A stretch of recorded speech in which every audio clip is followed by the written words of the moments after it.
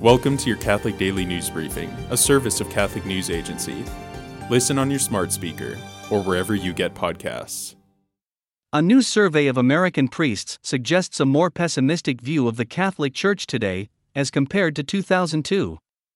Priests were also significantly more likely to describe themselves as conservative, as compared to 2002. The new survey reused questions from a 2002 poll of Catholic priests, and a couple questions from a survey of priests from 1970. The Archdiocese of Paris will present its plans next week to restore the interior of the Notre Dame Cathedral.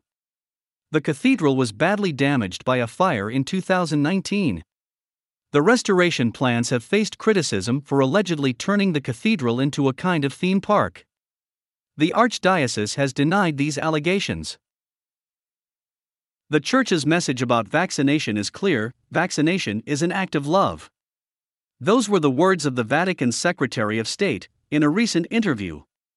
The Cardinal was responding to waves of protests across Italy against the country's vaccine rules.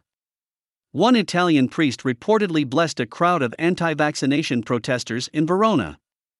Italian authorities plan to release a new pass that will prevent unvaccinated people from dining indoors at restaurants, going to the gym, visiting museums or other tourist sites, or attending weddings or other public ceremonies until mid-January. Today, Catholics celebrate the feast of Saint Andrew, the Apostle and Martyr.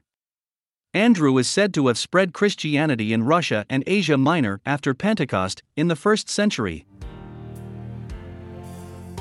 Thanks for joining us. For more, visit CatholicNewsAgency.com.